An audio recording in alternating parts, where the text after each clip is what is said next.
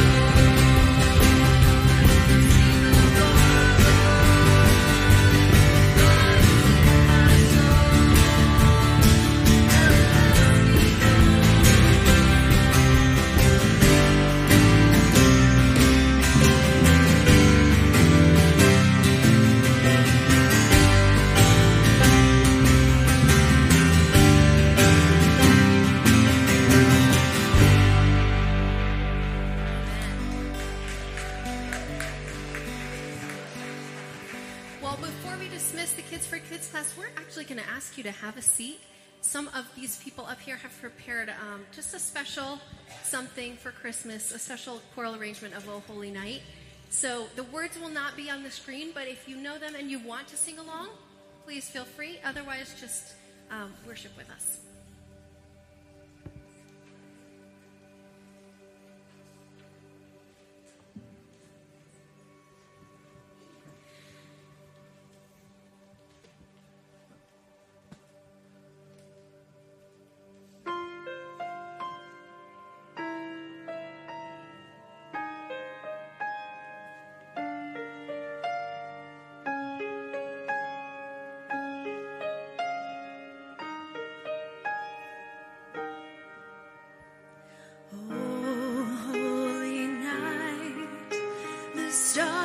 Brightly shining, it is the night of the dear Savior's birth. Long lay the world in sin and error pining, till he appeared and the soul felt its worth. Thrill of hope, the weary world rejoices, for yonder breaks a new and glorious morn. Fall on your knees, oh, hear the angel voices, oh, night divine, oh, night when Christ was born, oh, night divine, oh, night divine. Truly he taught us to love one another. His law is love, and his gospel is peace. Chains shall he break, for the slave is our brother, and in his name all oppression shall cease. Sweet hymns of joy in grateful chorus raise we, let all within us praise his holy name. Christ is the Lord. Oh, praise his name forever. His power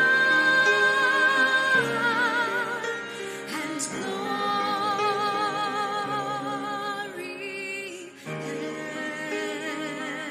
evermore proclaim. His power and glory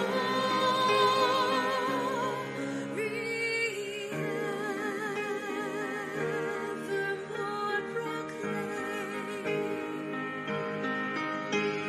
Fall on your knees, oh, hear the angel voices, oh, night divine, oh, night when Christ was born, oh,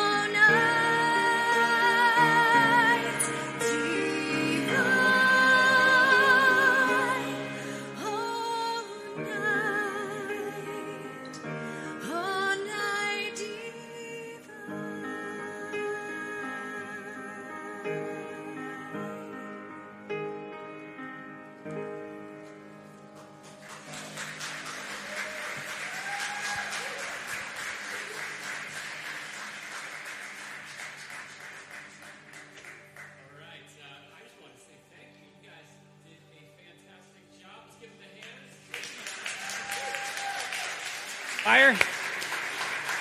You guys are done, right? All right, as you guys make your way off, we are going to pray. But I do want to just say thank you guys for putting in all the hard work. I know a lot of preparation went into that, and you really blessed us. So thank you. Let's just pray together. Lord, we thank you for this season.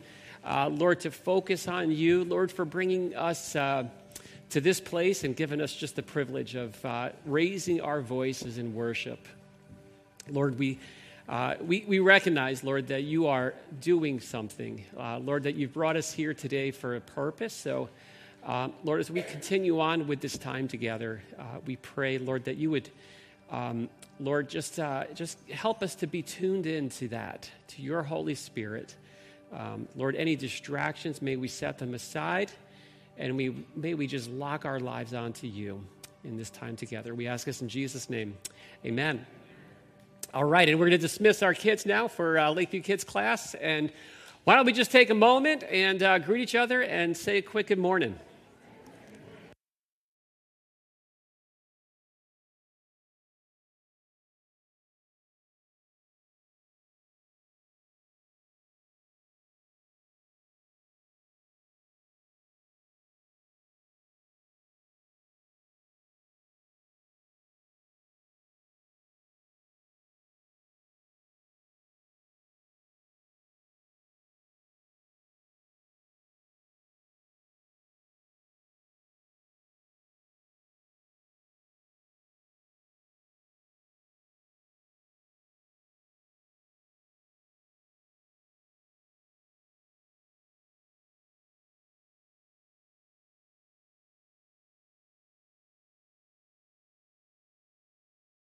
All right, well, good morning, everyone. And for those of you who are with us for the first time, special welcome to you. Glad you are here and that you found your way to Lakeview. I hope you got a bulletin on your way in. There's some more information about what's going on in the weeks ahead in the life of our church. And if you'd like any more information that would be helpful to you, feel free to fill out one of the Connect cards. You can return it to one of the greeters at the front welcome table, and they'll be happy to connect you with whatever information would be helpful to you. So we're going to jump right into the message this morning. I know there's a lot of people who have been fighting illnesses over this past couple of weeks, and so I just want to pray for that. There's maybe a few extra people watching online this morning because they've got a bit of the Christmas flu. Hopefully it gets in and out of your system before Christmas gets here. But let's just pray for you and pray for our time together. So, Lord, we just lift up, Lord, our lives to you. Lord, we pray that you would just minister healing to those who need it at this time. Lord, we know that goes far beyond just physical healing, but, Lord, those who are struggling with flus and different sicknesses, we pray for sustaining strength. Lord, we pray for healing. Lord, we just pray for a good time with loved ones, Lord, throughout this Christmas season together. May we cherish those moments, Lord. We pray, Lord, as we open up your word, Lord, that you would open up our hearts today. Lord, that your living word would be used by your Holy Spirit to do that work in our lives that you alone could do.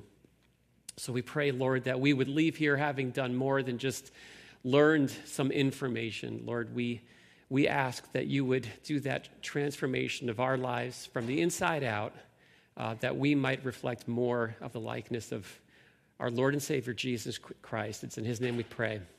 Amen. Well, when I turned 40, which was 13 years ago, believe it or not, but it was one of those milestone moments. You know, I wanted to mark it. I wanted to do something a little out of the ordinary. And so I landed on the idea of skydiving. I thought that would be a great way to mark my 40th birthday. I shared that idea with Diane, and she was, how to put it, just a little less than enthusiastic. She said something like this. She said, being that we have 4 kids in school, living at home, She said, I'd really prefer to limit my chances of becoming a single mom at this point in time. So she said, if it's okay with you, would you mind coming up with a different option?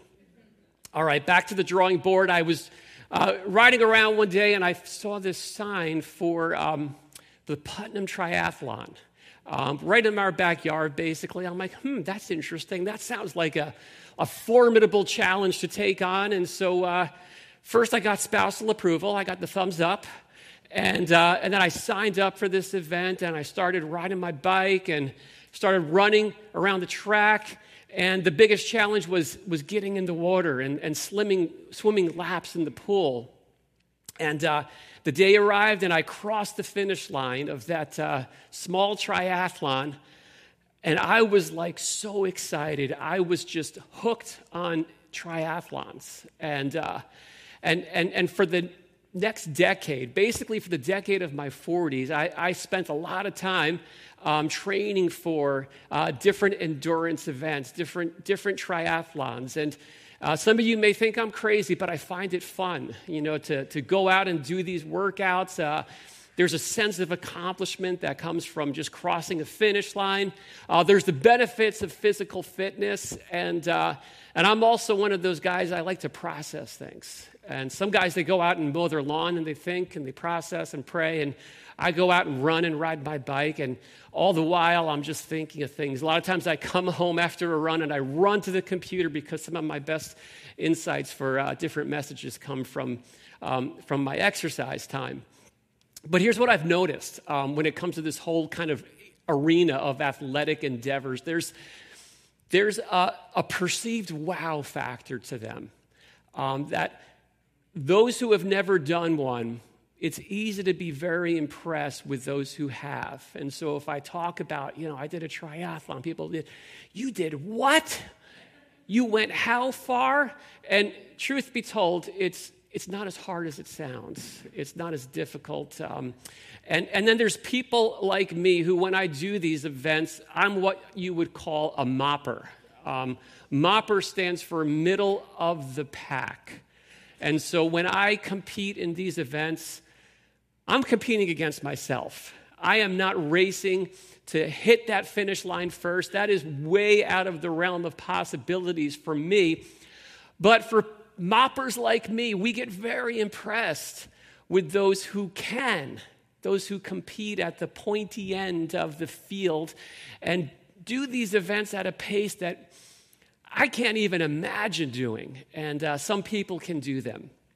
And so there's this wow factor that I think kind of permeates throughout our society. It's almost created, I think, like what you would call like a demigod sort of class that we just tend to adore. And sometimes we even idolize those who have a strength and a gifting and a grit to do things that other people cannot do within a particular arena of life. And so maybe the ultimate example of this is Michael Jordan, right? They call Michael Jordan the alien. That is his legendary status because of his extraordinary abilities in the basketball court. Now, no one's ever called him an alien when it comes to how he performs on the baseball field, except maybe to imply that he really had no business being there. And if you take the wide-angle lens and you look at his life on a whole, you see that strength that he had on the court, it didn't always carry over and translate to other arenas in his life. And so he dealt with things like betrayal and fractured relationships and business failures and scandals and addictions. And you look at that and you say, do you still want to be like Mike? That was like a trademark when I was a kid, be like Mike. But Mike now he's aging and he's flawed. And the only thing that means is not to take anything away from him other than to say that he's human. He's just like the rest of us. He is not in a different class of superhero. And truth be told, Mike is more like us in more ways than he's not like us.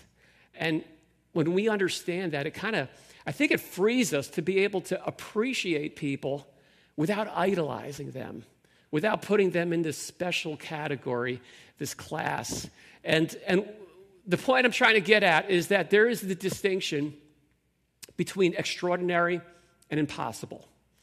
And that line that separates the two is the line of separation between creator and creation. So created beings, people, warrant appreciation, admiration. But Creator God alone warrants exaltation and worship. And when we start mixing up the way we respond to different categories, when we start exalting creation instead of creator, that's when things start going sideways in life. God is the only one worthy of our worship. And it's not because he needs us to worship him. It's simply because nothing and no one else can compare to him. That's the reality. Try as we might, created beings can never do the things that Creator God can do. So we can accomplish some extraordinary things, but God's the only one who can accomplish the impossible. And the God we meet in Scripture is God Almighty. And what that means is, unlike you and unlike me, he is able to do anything he wants in whatever arena he enters into. And that reality is on full display as the first Christmas approached. We've been in a series over the past few weeks. It's called Advent. Advent is just basically the Greek word for arrival. And it's a season that celebrates this reality that in the fullness of time, Jesus came. Christmas arrived. Our Savior came on the scene. And it's also a time to remember God's promise that at the right time, that same Christ who came has promised that he's going to come again. And so we're diving into that. And of all the gospel writers, Luke is the one who writes down the greatest amount of detail concerning the birth of Jesus and everything that was going on at that time. The first two scenes that open up his account highlight this very reality, that the arena of the impossible, that arena that you and I and every person we've ever met cannot step foot into, that is the very place where God dwells. It's where he lives. It's what he navigates through with ease all day, every day. And that means something to us. It means that the right response for us is always to believe Almighty God, to take him at his word, and to trust in what he promises. We're going to look at that this morning. I want to read, starting in Luke chapter 1, verses 5 to 7, and then 11 to 13. It says this: In the days of Herod, the king of Judea, there was a priest named Zechariah, and he had a wife, and her name was Elizabeth. And they were both righteous before God, walking blamelessly in all the commandments and statutes of the Lord. But they had no child because Elizabeth was barren, and both were advanced in years. And there appeared to him an angel of the Lord standing on the right side of the altar of incense. And Zechariah was troubled when he saw him, and fear fell upon him. But the angel said to him, "Do not be afraid, Zechariah, for your prayer has been heard, and your wife Elizabeth will bear you a son, and you shall call him John."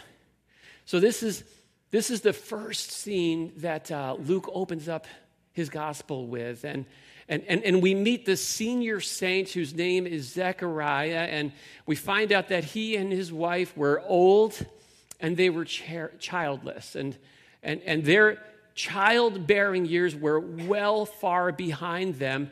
But then the angel Gabriel shows up and he informs Zechariah that God was about to accomplish something unheard of, something impossible, and that despite their old age, they were going to bear a child. This child was to be a child of destiny. He's to be named John, and he would grow up and later be known as John the Baptist, who would proceed and pave the way for Jesus to come. So Zechariah hears this announcement, and what happens next is he has a crisis of belief. He responds and says, "How can I know that what you're telling me is true? For I am an old man and my wife is advanced in years." Or the way I'd say it is that I'm a wrinkled old man and my wife is decades past her prime. That would be the PBT, the Pastor Brian translation. But Zechariah is struggling with something. He is struggling with believing God. He's wrestling with unbelief, and maybe that's a struggle that some of us can relate to. We probably all can relate to it. You know, it's one thing to say, I believe in God, but it's a whole other thing to believe God. That can be a real challenge for all of us. See, believing God requires bursting this bubble that says that if I can't see it, if I can't taste it, if I can't touch it, if I can't smell it, if I can't hear it, then it's not real. It means breaking out of that box that says if something has never happened, then it never can happen. See, God was going out of his way to shatter that paradigm with the arrival, with the coming of Jesus. Because if God is almighty, then anything can happen. If God is almighty, then the miraculous is possible. And he's pushing that to the forward. Zechariah isn't willing to participate. He says, "How shall I know this? For I am an old man and my wife is advanced in years." And the angel answered him, "I am Gabriel. I stand in the presence of God, and I was sent to speak to you and bring you this good news. And behold, you will be silent and unable to speak until the day these things take place, because you did not believe my words, which will be fulfilled in their time." So Zechariah is stuck in this unbelief, and what we find out is that unbelief comes with consequences. It sets Zechariah on the sidelines. He is sidelined. Now, it's worth saying that God's plans aren't sidelined, right? That didn't affect God's plans at all. Everything God promised to do happened. And it happened exactly the way Gabriel told Zechariah it would. The only difference is that Zechariah, because of his unbelief, he missed out on it. He didn't get to take part or participate in it. All right, so this, like I said, this is scene 1 of Luke's gospel, and there's this die that's being cast here. There is a take-home already that is clear for all of us. It's something like this: God can do anything. And he was back then, and he still is today, looking for those who hear what he says, who trust in what he can do, who take him at his word, and who build their lives and set their sights around what he's promised. That's the take home. And the question is, who's going to do that? Who's willing to do that? So that was scene 1. Scene 2 comes next, and it pans in on his teenage girl whose name is Mary. And in first century Roman Empire terms, Mary would be about as anonymous, as obscure, and as insignificant an individual as you would ever cross paths with. And like Zechariah, she gets interrupted. Her day gets interrupted by the same heavenly messenger. And what Gabriel announces to her is even more impossible than the first message. He tells her this. He says, "You will conceive in your womb and bear a son, and you will call his name Jesus. He will be great and will be called the Son of the Most High, and the Lord will give to him the throne of his father David, and he will reign over the house of Jacob forever, and of his kingdom there will be no end. That's an incredible announcement, and this announcement has to do with the arrival of the Messiah, the one that the whole first part of the Bible was written about, promised, foretold about, the Savior that all of the scriptures have been pointing towards, the one that they'd been hearing about all their lives. He's on the brink of arriving. It's all about to play out. And this angel is telling Mary, you are the vessel that God has chosen to deliver this king, the king of the world, into our world. That's amazing. It's overwhelming. And Mary gets it. She understands what God is going to do. What she doesn't comprehend at this point is how. And so she asks the angel, how will this be since I am a virgin? And it's a good question, right? Because Mary understands the way things work. She's heard about the birds and the bees, and she's engaged to Joseph, but they haven't yet been sexually active. And so there's this mixing factor that's not part of the equation yet. And so she's asking the angel, what's the plan for that? And here's Gabriel's response. He says, the Holy Spirit will come upon you. The power of the Most High will overshadow you. Therefore, the child to be born will be called Holy, the Son of God. And behold, your relative Elizabeth, in her old age, has also conceived a son. And this is the 6th month with her who was called barren, for nothing is impossible with God. So the answer to the how question is God. God was going to do what only God could do, what no one else could do. He was going to do something that had never been done before and has never been done since. And so this child she's hearing about that's going to happen, it's literally going to be the Son of God. And that echoes back. If you know your Bible, it echoes back to the prophet Isaiah. It echoes back 700 years before Mary was born. The prophet Isaiah promised in chapter 7, verse 14, that a virgin would conceive and bear a son and would call his name Emmanuel, which means God with us. And so for 700 years, the world had been put on notice that when God arrives, when Emmanuel arrives, he was going to break into this place, into our reality, in an unprecedented, never been done before or since miraculous way.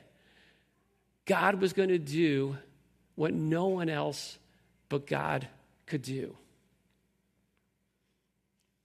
Now, there's two ways that we can respond to a claim like that. One way is to say, yeah, right. That's never happened before, and that means it's impossible. It couldn't happen. It didn't happen. There has to be some kind of explanation. We need to be able to explain the supernatural out of this passage because it doesn't belong there. That's one response. The second response would be to simply recognize that God is almighty. And that means he doesn't need our permission to do the miraculous.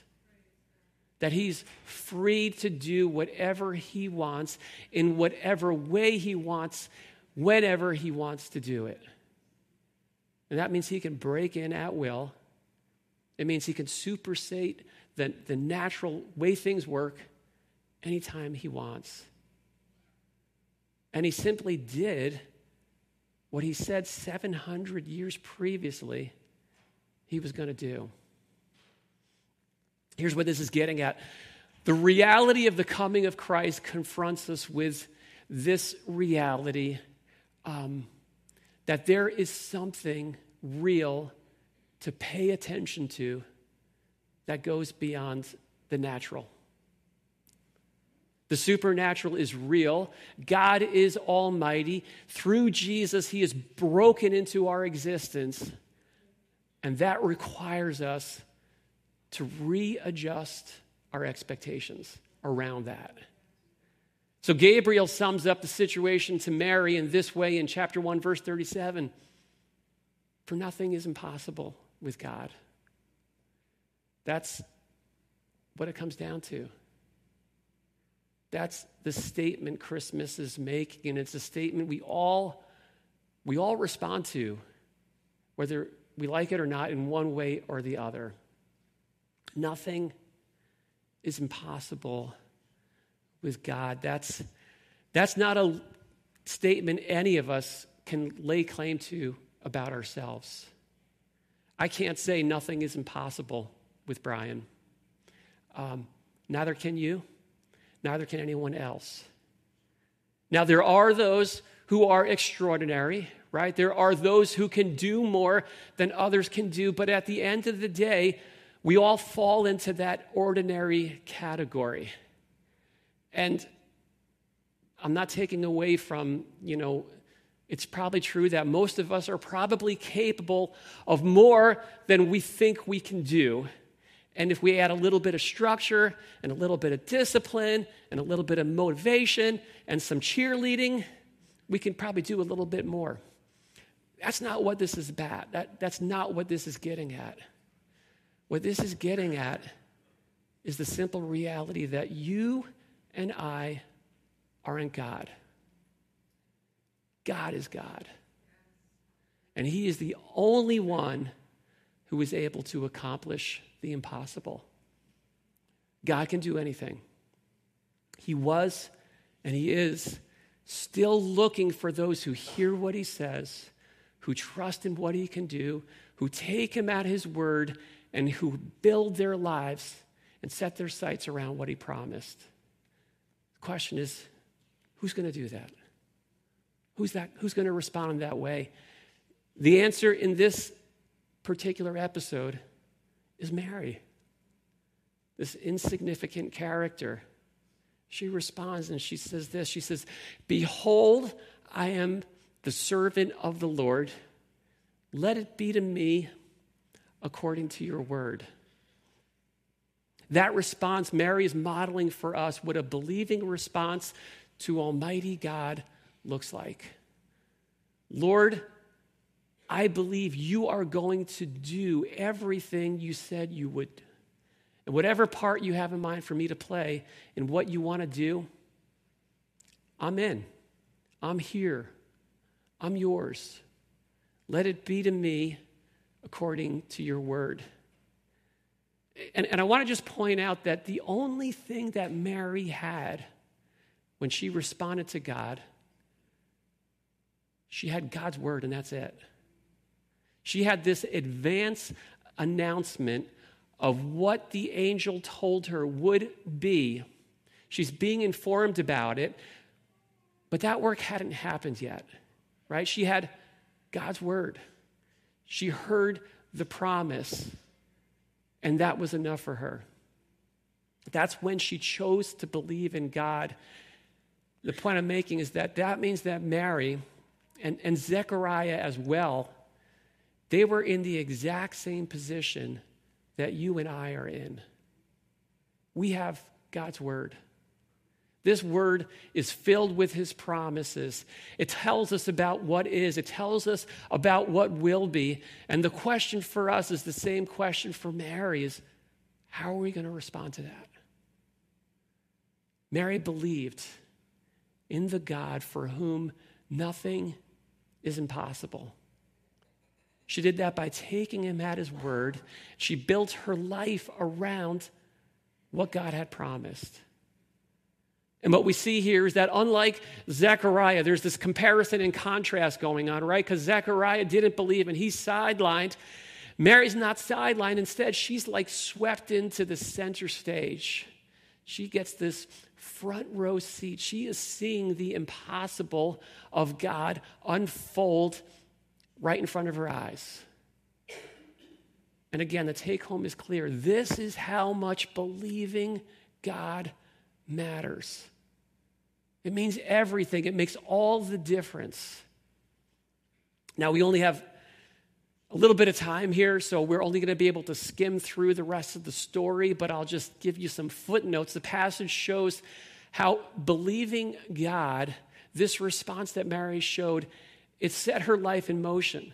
So a part of that message that Gabriel told Mary was about her relative, her elderly relative, Elizabeth, that she was pregnant. And so Mary leans into that. And the very next thing she does is she runs off with haste, is what it says. And she goes to visit Aunt Elizabeth. And then there's this scene where the two unlikeliest mothers-to-be are standing side by side. They're in the same room together. And they must be just like laughing at each other, seeing there's something impossible taking shape right before their eyes. Can you just imagine what that conversation must have sounded like? The anticipation, the expectation. I'm sure there was a lot of trepidation as well. How is this going to play out? But there they are. There's two believers side by side, feeding each other's faith. And it's in that context that Mary breaks out in song. And this is actually where I wanted to start the sermon, is with Mary's song. It just took this long to get there. Don't worry, we're not going to be here for a whole lot longer. But she sings this song. It's the song of exaltation. It's a song that's inspired by the Psalms. And I want to read it as we close this morning. And I want you to take note of who it is that Mary is exalting. Because this is where the wow factor, I think, comes in. She's singing about the awesome works of Almighty God. That's the God that Mary surrendered to, the one who specializes in accomplishing the impossible. A God who is so strong that he can change the landscape of the world and flip the script in the blink of an eye. And in this song, we're also going to hear about the mighty and the proud. Maybe that's the impressive people that we in our day tend to look up to and admire. Wow, they're amazing. And she sings about them just being scattered by God as he lifts up the lowly. And all of this has everything to do with the coming of this baby, this child, Jesus Christ. Here's what she says. She says, "My soul magnifies the Lord, and my spirit rejoices in God, my Savior, for he has looked on the humble estate of his servant. For behold, from now on, all generations will call me blessed, for he who is mighty has done great things for me, and holy is his name. And his mercy is for those who fear him from generation to generation. He has shown strength with his arm. He has scattered the proud in the thoughts of their hearts. He has brought down the mighty from their thrones and exalted those of humble estate. He has filled the hungry with good things, and the rich he has sent away empty. He has helped his servant Israel in remembrance of his mercy, as he spoke to our fathers, to Abraham and his offspring forever." That's often called the Magnificat. Mary's Magnificat. Mary magnifying the power and might of God. It's a beautiful song. You know, we read that and we see there's parts of this song that have come to pass, right? It started to happen when Jesus arrived. He came on the scene and he changed everything. His birth was a miracle. And his entire life and his ministry was marked by the miraculous. He did things no one else could do. He healed, he restored. And the ultimate evidence that nothing is impossible with God happened when he went to the cross and he paid the price to accomplish our salvation. He did what none of us could ever do. But there's also a not yet to this song, because the fullness of what Jesus came to accomplish, it hasn't happened yet, right? Because we look out in our world and we see there's still Still a lot of proud people in positions of power. There's still a lot of weak people being taken advantage of.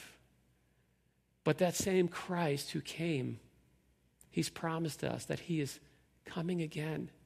He's going to finish the job he started. He's going to do what has yet to be done. He is going to fix this broken world. He's going to come back and rule and reign. And for that to happen, it's going to take a miracle. So if you hear that and you say, that's absurd, that's impossible, good, because that means you're getting it. You're getting it. God can do anything.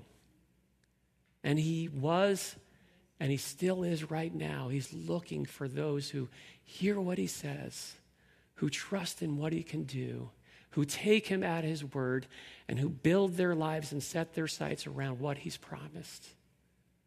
The question is it going to be you? Is it going to be me? The right response today and always is to believe, to take God at his word, to trust in what he promises, and to follow where that leads. Let's pray together.